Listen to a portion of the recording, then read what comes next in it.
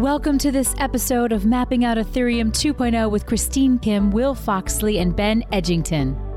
Join the conversation as the ETH 2.0 Dream Team discuss its live development, its potential impact on the crypto markets, and spotlight major Ethereum news events as they develop. Today's show is sponsored by Interpop. Just a reminder, CoinDesk is a news source and does not provide investment advice.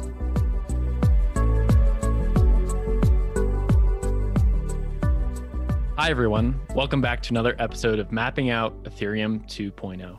I'm Will Foxley, markets reporter for CoinDesk, and I'm joined today by my two show co-hosts, CoinDesk Research Associate Christine Kim and Ben Edgington, lead product owner of Deku at ConsenSys. Hi, everybody. Today, we're going to be covering the latest technical, community, and markets-related developments around Ethereum 2. Last week, we discussed Vitalik Buterin's proposed quick merge idea to speed up Ethereum's transition to proof of stake, its merits and its drawbacks.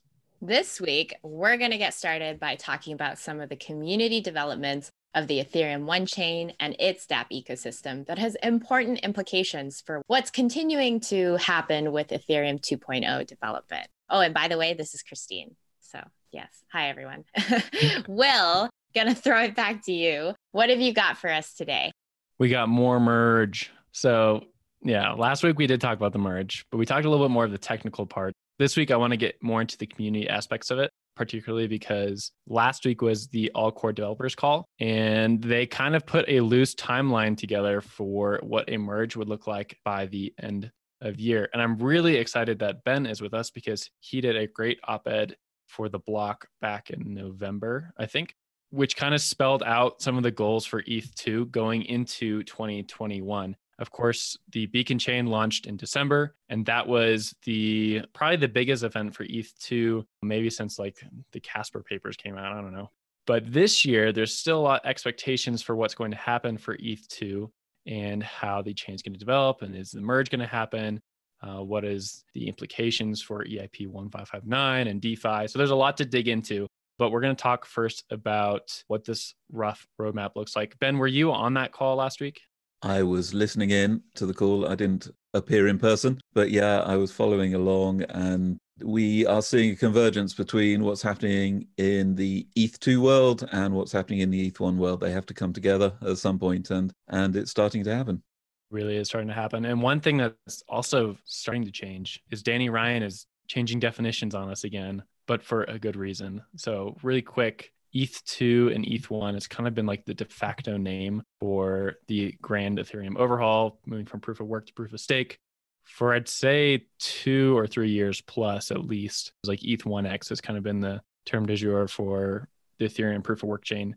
And now that's kind of going by the name of ETH-POW, ETH proof of work. And then I think everyone else is just calling ETH2 the Beacon Chain, which I don't know. Ben, maybe you can correct me on that, but that's kind of what I've seen it as. Yeah. So this is one of my topics for this week. I want to discuss with you is naming, right? It's our favorite subject, naming things. So here's a question. When was the term Ethereum 2 first used? You know your Ethereum history, right? What's the first occurrence of the name Ethereum 2 in Ethereum's history? Christine better know this. She has been reporting on this longer than I have. I don't know, but I'm going to take a shot in the dark. Was it DevCon like October 2018? It wasn't. Will. I haven't been around long enough to know the answer to this. No, it's really interesting. Vitalik used the Ethereum 2 name in a post on Hacker News in April 2014. Wow. So Ethereum 2 goes kind of all the way back to before the origins of Ethereum as a concept. Now we've adopted it for this Beacon Chain and the sharding and all of that kind of stuff, but it's now going away again. Danny's changing the game. He's taken over. So kind of moving back to the topic at hand, the quick merge was a proposal issued by Vitalik like 2 weeks ago. Not really a proposal as much as just like an idea, like a loose idea. And that was based on either more research that was published first back in November from ConsenSys and the Ethereum Foundation, just some researchers there, for the Catalyst protocol, which is basically like mushing Geth, which is the Ethereum proof of work software, and the Beacon chain together. So then we can just have Ethereum proof of stake much quicker. And Vitalik, of course, in that document kind of spelled out like what needs to change, what doesn't need to change. Pretty slim and easy to make work. And we wrote about that on Valid Points if you want to go check that out.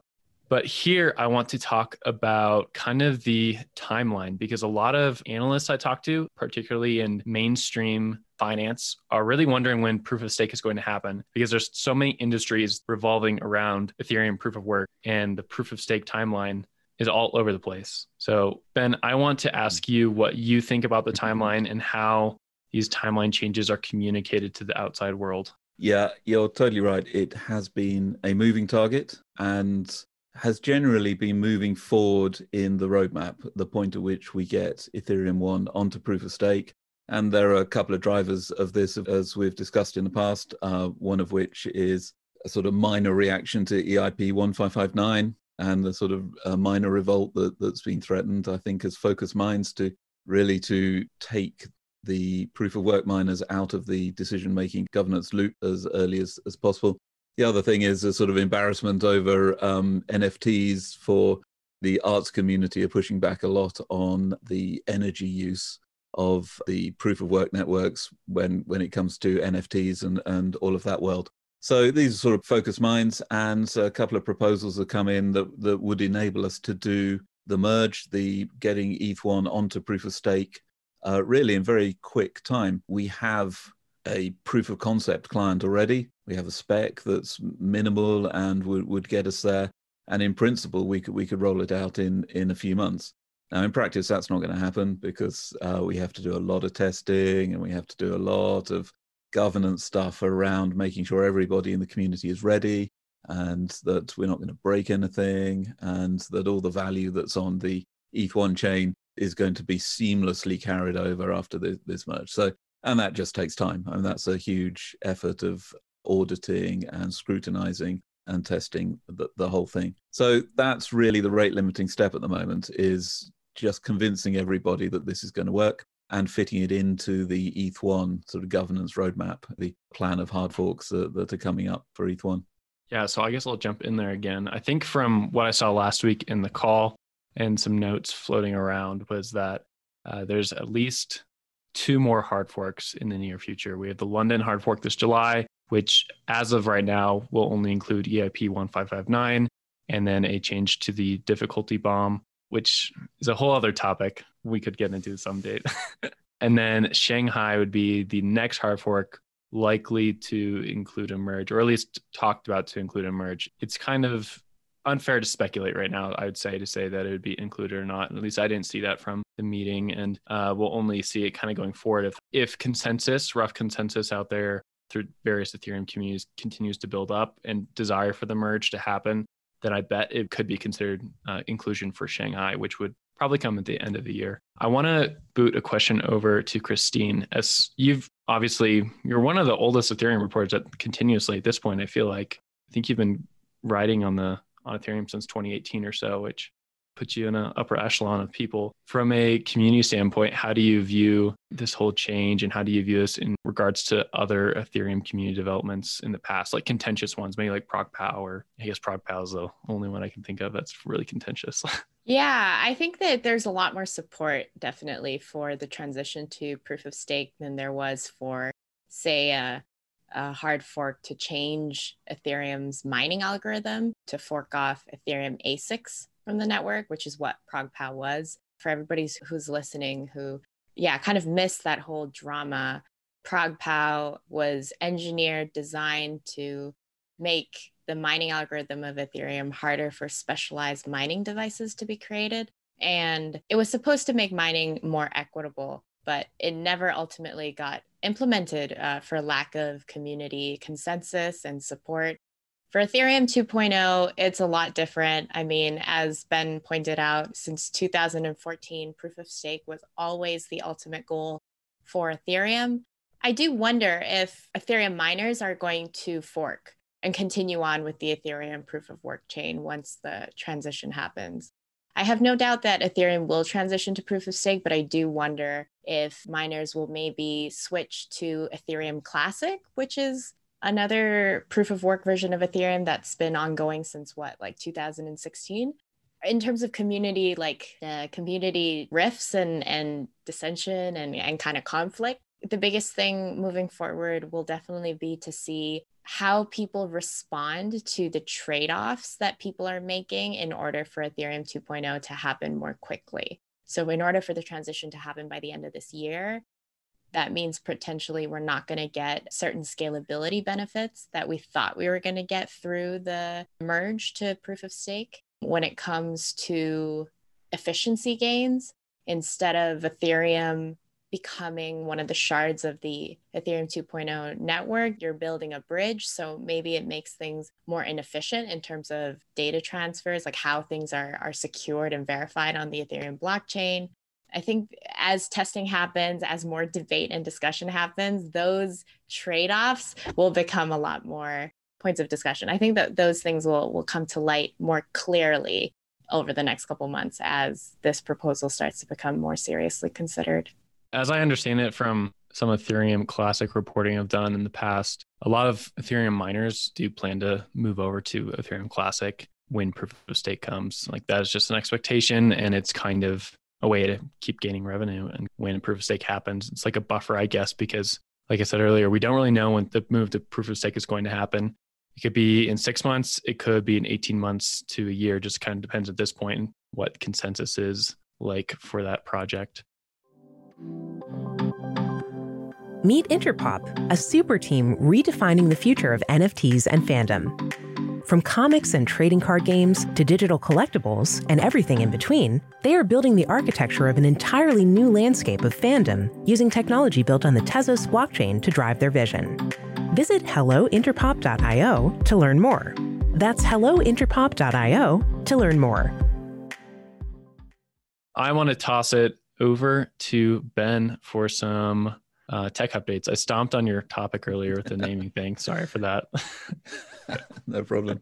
Yeah, just quickly on the signaling to miners thing. I think momentum for moving to proof of stake is building to irresistible levels at the moment. I think, this is going to happen. It's going to happen soon.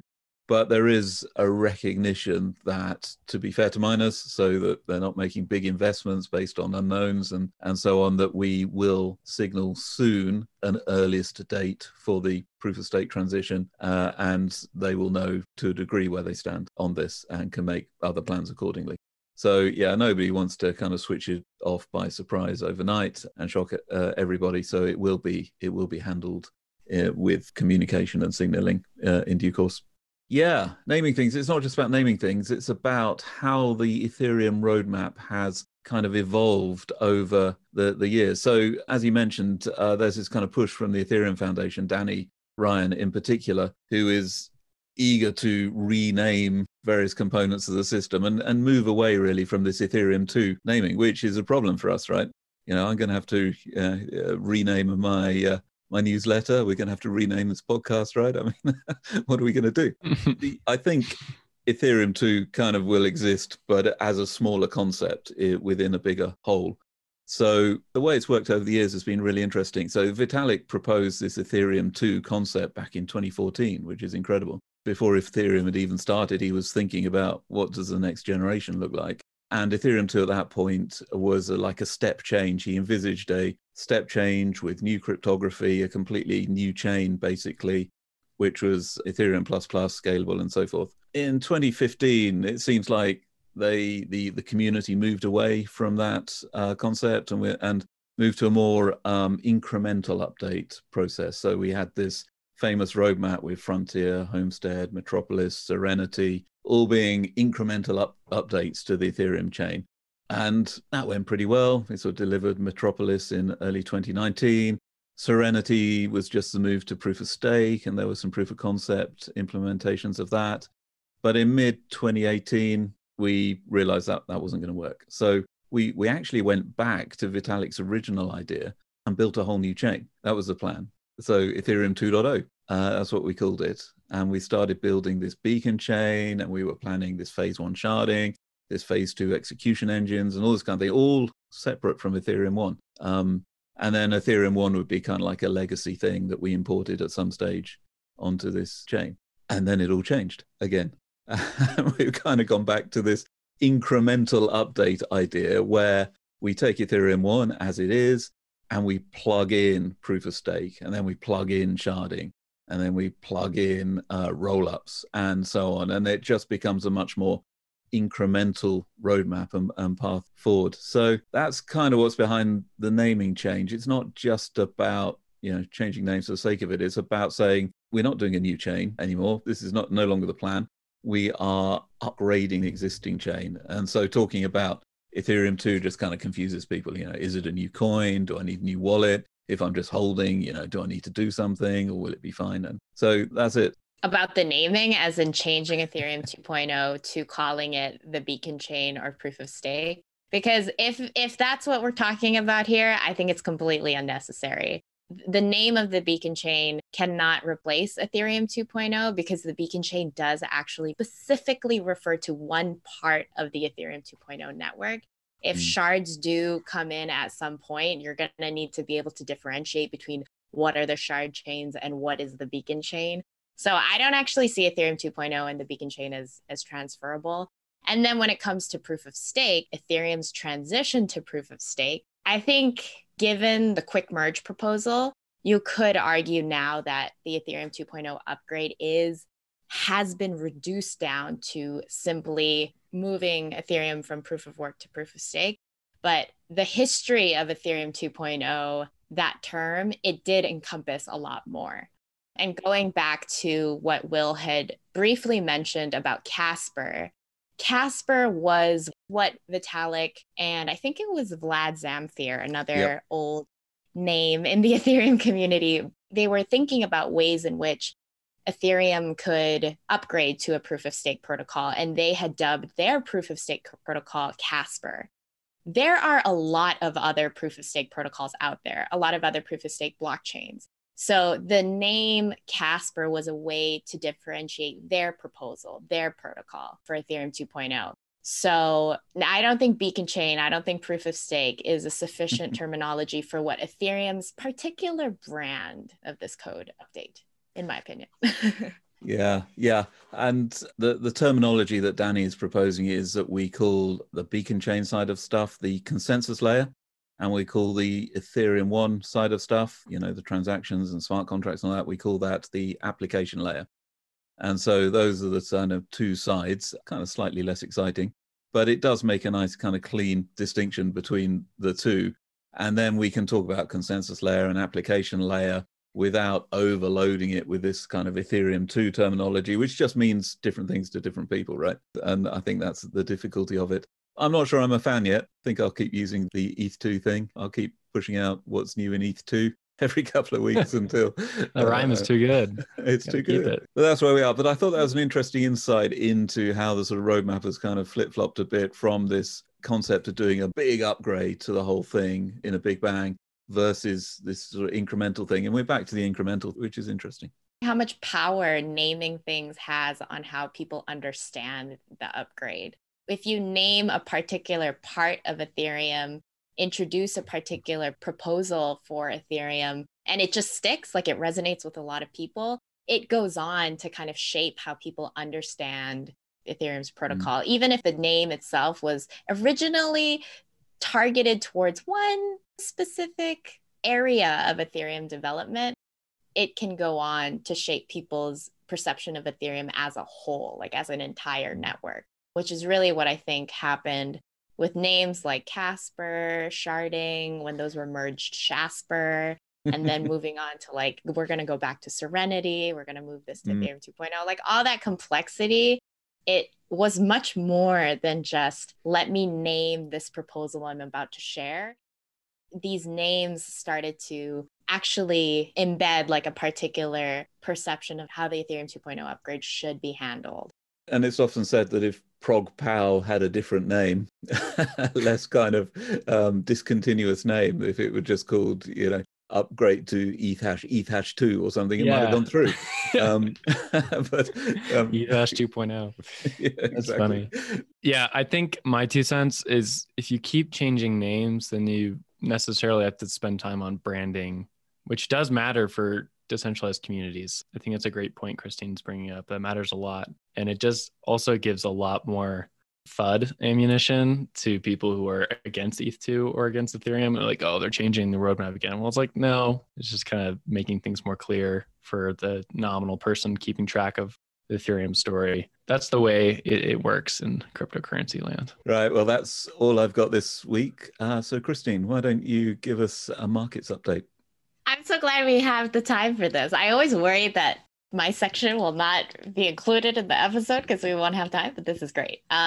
So what I wanted to talk about today is the impact of proof of stake on the market value of ETH over the long term, because I got this email from one of our listeners, one of our avid CoinDesk readers. I won't say his or her particular name, but this email had argued that because it won't take as much computational energy to produce ETH on the proof of stake blockchain, the value of ETH over the long term will go down. As in, if you have a particular commodity or a particular financial asset that you know is very difficult to get, the value of it will presumably increase over time given that demand stays constant. So if there's high demand but low supply, then this is good for the price of the asset appreciating over time.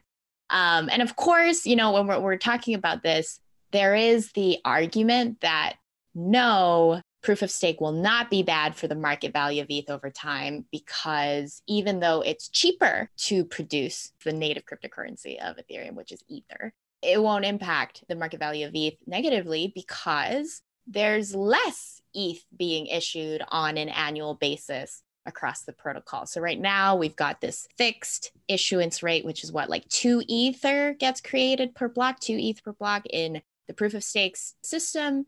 It won't be 2 ETH per block. It'll be a particular percentage of the total amount of Ether staked. And that comes out to like a near 0% inflation rate. So that's one argument saying that no, like proof of stake won't be bad for the market value of ETH over the long term.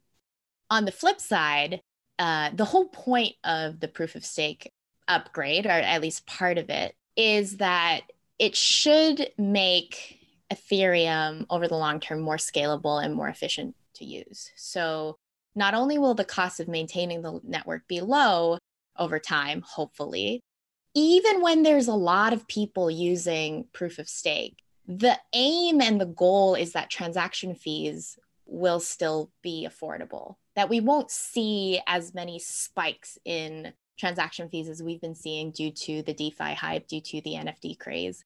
Like moving forward, I think the vision for Ethereum is that a lot of people could be using the network, but the cost of the network will still be manageable. So while I don't think that Ethereum has very many monetary policies like Bitcoin that helps boost its price over time, like having a fixed coin supply limit or sticking with a very computationally intensive consensus protocol like proof of work, even though Ethereum is moving away from all those things, doesn't have any of those things. One of the goals is that Ether will never be very expensive. Hopefully, that using the network, using the crypto asset will always be a very low cost action for people. So the more that I thought about this question, like initially I was like, no way, why would proof of stake be bad for the market value of ETH? The more that I thought about it, the more that I was like, well, actually, I think one of the main aims is that proof of stake helps maintain the market value of ETH, like helps it be low, is one of the thought patterns, one of the rabbit holes that I went down. I mean, Will and Ben, when you think about this and think about the logic that I just explained for why proof of stake might not, at least it won't increase the market value of ETH over the long term, does that make sense to you? Like, does this come off as more like FUD sounding? And for those of our listeners, FUD is basically an acronym for fear, unrest, and depression or something like that. I'm sure I'm using the terms wrong, but it basically means like depression. Is it depression or despair? It's fear, uncertainty, and doubt. Oh. Yours is so much more sinister. Depression. That's hilarious. Okay, well, yes. Well, thank you for the fact check there. But yeah, so what do you think about that logic of proof of stake? Because originally I really was to this question like, no, it's not bad for the market value of ETH, but at the same time, it kind of is. I'm a simple man, Christine. I see three things at work. when it comes to price, you got supply, you got demand, and you got speculation. And in the long run, supply and demand will rule, and it will just, the price will be a balance between the supply of ether versus demand for ether. In the short term, I'm practically certain that the majority of valuation of all the coins is driven by speculation about that future supply and demand situation. So when it comes to supply and demand, you're quite right that proof of stake reduces supply, so it should increase price overall, economics being rational. And I expect demand to increase as well as the network gets more use, and as we've got more capacity and we're able to support more. So you got reduced supply, you got high demand, and number go up. But that's hence the speculation today. But so that's my simple take on it. And I think this energy use thing is a red herring. I don't think it's proof of work advocates talk about actually generating value by burning electricity. I think this is nonsense. Yeah, I agree with Ben here. This sounds like a lot like the labor theory of value, which has just been disproven over and over again. Like, just because you're spending so much energy on a block and money on a block doesn't give the block intrinsic value. It just means that someone's willing to pay for that consumption of that energy or putting something into that block. And so I think when we talk about any sort of blockchain, the value is derived from packaging transactions into that block. So I think you're onto something, Christine, in my opinion, with the ETH2 making block space necessarily cheaper, because at some point with sharding and all the other widgets and gizmos going in, you should be able to package more transactions in the blockchain itself with more transactions per second, especially with like rollups. I think the upper bound they're looking at is like 100,000 transactions per second once sharding and the beacon chain and rollups are all there. But I don't know if that's going to have like a downward pressure and upward pressure on the price of Ether. I think that question comes down to how much does the world and the financial world itself value block space on Ethereum versus other chains versus non-blockchain projects also. Because 5 years, everyone might think that blockchains don't matter and we don't really need them at all. And Bitcoin could die and Ethereum could die. And that's just how, markets come to product. They grow and they die. But on the other hand, they could be bigger than ever people want. The demand for block space is huge. Now that's depression. That sounds depressing. No, but I see your point. And I think that it's interesting that as hard as Ethereum 2.0 developers and Ethereum developers try to make Ethereum cost effective, more efficient, using less energy, make using the network more cheaper for people, it really does come down to this long-term bet and this understanding that even with that kind of efficiency gain, like even with transaction fees being cheaper, there's still going to be so much demand on like a global level that all of those efficiency gains will be worth it, like will be maximized. So right now with like block limits on Ethereum, there's only a certain amount of transactions that can go into every block. And Ethereum for the past like couple of years, it's been hitting those block limits consistently. Like we've had to raise the block limit a couple times because of just how much demand there is. So it does seem like the long-term bet is that there will never come a point where there's all this technology, like all this space, all this unused potential of Ethereum, that potential of Ethereum will soon quickly be realized, so long as that potential is gained. Like so long as Ethereum 2.0 does fulfill its promises, the added potential of the network will very quickly be overtaken with decentralized applications, with DeFi, with NFTs. But it's a long-term bet for sure. And I do think that a lot of people who use ETH today have a tendency slightly to think of it a little bit like monopoly money, almost like money that you throw away in big chunks and not really consider like the dollar value of it. And I think about this because of certain NFT art pieces that have been burned for like $50,000. So like the Lindsay Lohan NFT, there was a lightning token that she had created an artwork. And ultimately the owner of the piece bought it for something like 30 ETH, which was like $50,000, and then proceeded to just burn that asset out of circulation. And very recently there was another like token NFT of Jack Dorsey's, who's the CEO of Twitter, his like first ever tweet. And that apparently is trending for something around $2.5 million. And while the dollar value of that is really big, I think these ETH whales are really just throwing out like 50,000 ETH, like 1,000 ETH, large amounts of ETH to get something that they think is something maybe of more stable or long-lasting value. I think that's also interesting that right now, at least, the way ETH is being spent, it looks to me like people are really spending it like it's game money, like almost like buying a property on like a Monopoly board game or something. Yeah, there are definitely some crazy whales around. And I think partly it's that the high gas prices at the moment have priced out a lot of people who just want to use the network for ordinary things. We've got about 100 gig away per gas price at the moment. I would rather 100x the capacity and everybody doing 100 times more transactions at 1 gig away per gas. That's the end vision. It's never been intended to be a network for whales. That the end goal for Ethereum is to transform the economy of the world, to bring in the bank, the unbanked, as it were, and really to reach people who are excluded from current financial systems. So yeah, it's kind of a bit saddening to me to see the craziness that you described, Christine. I look forward to the day when we have the capacity and the layer 2 solutions and all of those good things that make transactions available enough and cheap enough that we can really reach the globe and achieve the ideological end goal of Ethereum, which is very much not what you described just now. Not a Lindsay Lohan fan, I take it. Well, I think that brings us kind of to the close here, right? So I want to thank everyone for tuning in for another episode of Mapping Out ETH 2.0, or as Ben calls it, Math 2. What did you say? 0 or 2? You always get me when you say that.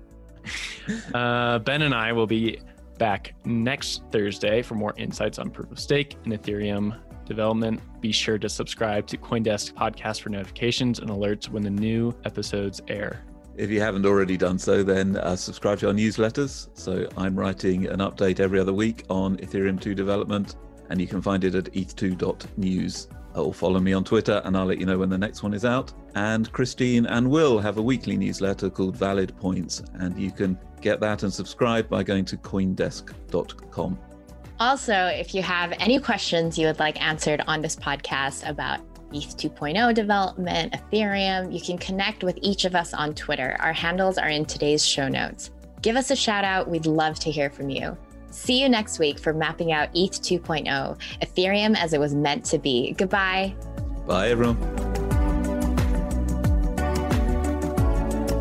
You have been listening to Mapping Out ETH 2.0, part of the CoinDesk Podcast Network. This episode featured Christine Kim, Will Foxley, and Ben Edgington. Today's show is produced, edited, and announced by Michelle Mousseau, with music by Tide Electric. Did you enjoy the show? We would love to hear what you think. Leave us a review on Apple Podcasts or your preferred service, and talk to us directly via email at podcasts@coindesk.com.